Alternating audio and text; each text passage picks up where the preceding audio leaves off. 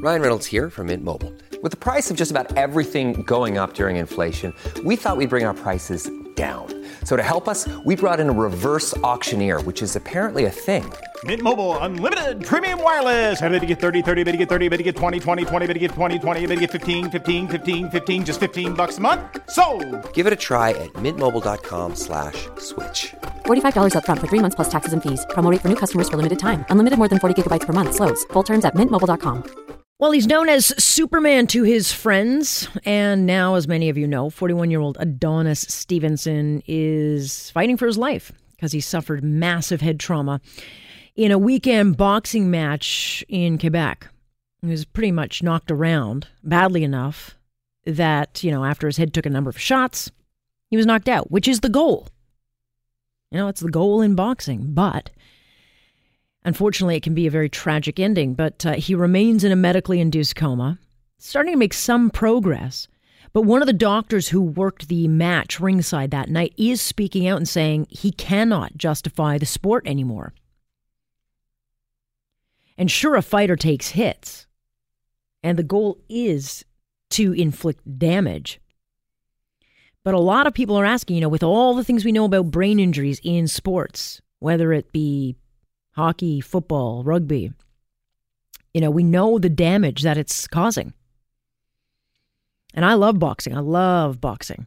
The art of boxing. It's a beautiful, beautiful match. And I love MMA. But if you ask brain doctors in this country, a number of them are speaking out saying, yeah, you got to abolish boxing.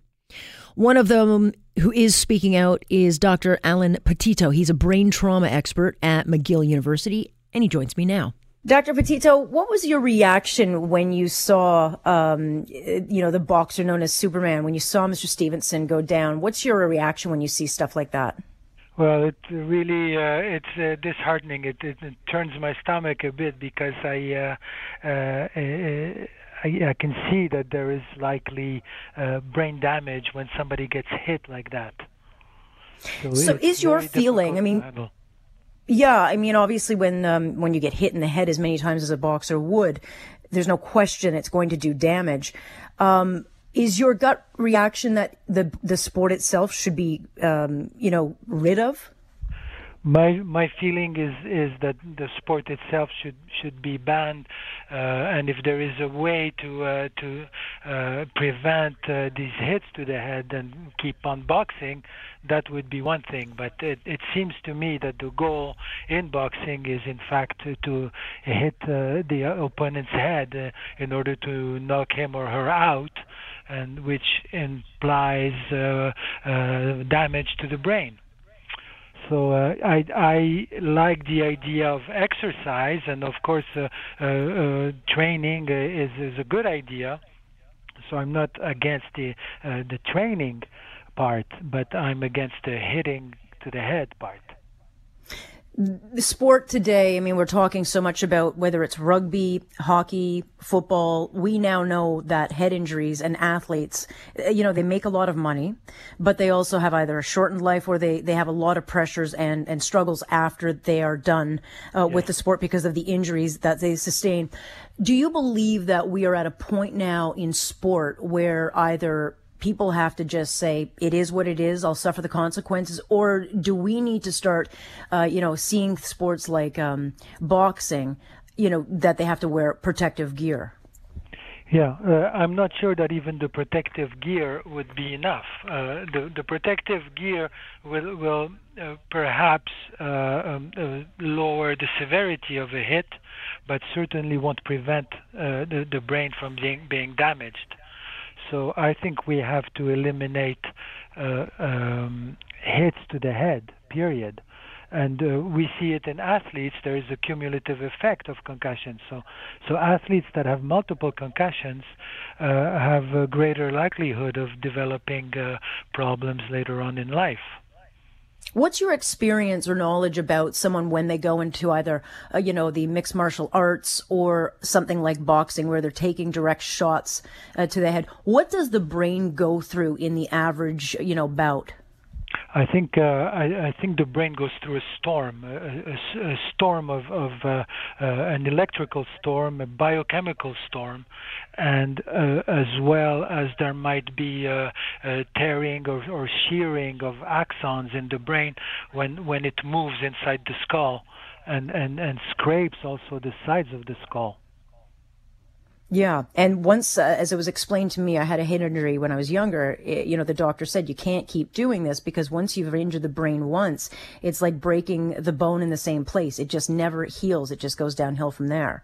Well, it's difficult to know what happens. I'm not sure that this is the case, what happens, but definitely if you've had one concussion in the past, the likelihood of getting a second one increases fivefold. And then it's exponential after that. So we seem to develop a vulnerability the more head injuries we get. So when you look at the sports world and what we're seeing, there are going to be a lot of people who say, don't care. I want the sport kept pure. I don't want, us, bubble wrapping our athletes because we're so worried. If they're going to make that big money, I want to see the big hits. Do you believe that there will be a turning point at some point with either the athletes or the audience that we start pulling back? Or do you just think this is one of those things where you make the big bucks, so athletes should be willing to take the risks? No, I think we have to regulate this. I think regulation has to come from above and dictate what an athlete can and cannot do. So we've had the media has played a large role in helping to develop people to be conscious about the consequences of head injuries, and this has been very helpful. We have to keep on educating people so they understand the consequences of hits to the head, and I don't think that has its place to keep on doing things like sports like boxing. Is there a connection between taking hits to the head and things like dementia or Alzheimer's? I know that, you've got boxers like Muhammad Ali who have, issues. Would that are those connected to head injuries at some point in life? It looks like it more and more. So players that have had multiple concussions, we've seen in the NFL, the numbers are astronomical. Although it's not everyone that develops chronic traumatic encephalopathy, which is a form of Alzheimer's disease, but certainly those athletes that have been exposed to multiple concussions in their careers have developed all kinds of cognitive problems and irritability and behavior problems and drug abuse. And when they were able to look at their brains, we could see that there were tau deposits, typical of what we see in chronic traumatic encephalopathy. So yes, after multiple concussions, there is a likelihood that one can develop a degenerative disease early in life. What are you telling parents? I mean, this is becoming obviously a bigger conversation, when kids go to play football in high school, or maybe, you've got a kid who's done really well in hockey and they're starting to get into the more competitive, ages, or soccer where they're heading the ball and all that. What are you telling, or what should parents be knowing about, if they've got a kid that's getting into sport? Are doctors like yourself starting to put out the warnings? All the time. That's why I'm doing what I'm doing right now with you. So I want to warn parents all the time that there is a risk if their child plays contact sports. There is a risk of a concussion, and the concussion can have long-lasting effects, especially in kids. They take longer to recover because their brains are in full development and up until 25. So the brain is really vulnerable when it's in the process of developing. So the parents have to be aware of this, and they have to make sure that their child is aware of the dangers of concussion, and to make sure that they avoid it for themselves and they avoid giving it to other people. Can you repair a brain once it's been injured? the brain has to rest after it's been injured. If the player goes back to play while the brain is still healing, then the effect can be devastating. So we like to see an individual who's completely asymptomatic before suggesting that they can go back to play. And also we've been using more sophisticated kinds of neuroimaging, like functional neuroimaging, so looking at the brain in activity, because it looks like there may be some problems with the connectivity between brain structures. And that's why very often when we do scans, conventional imaging, we don't see anything wrong with the brain. But so it may be a problem of connectivity, which we can more or less see with functional magnetic resonance imaging. So when we look at an athlete and that has had a concussion, we make sure that there are no symptoms left.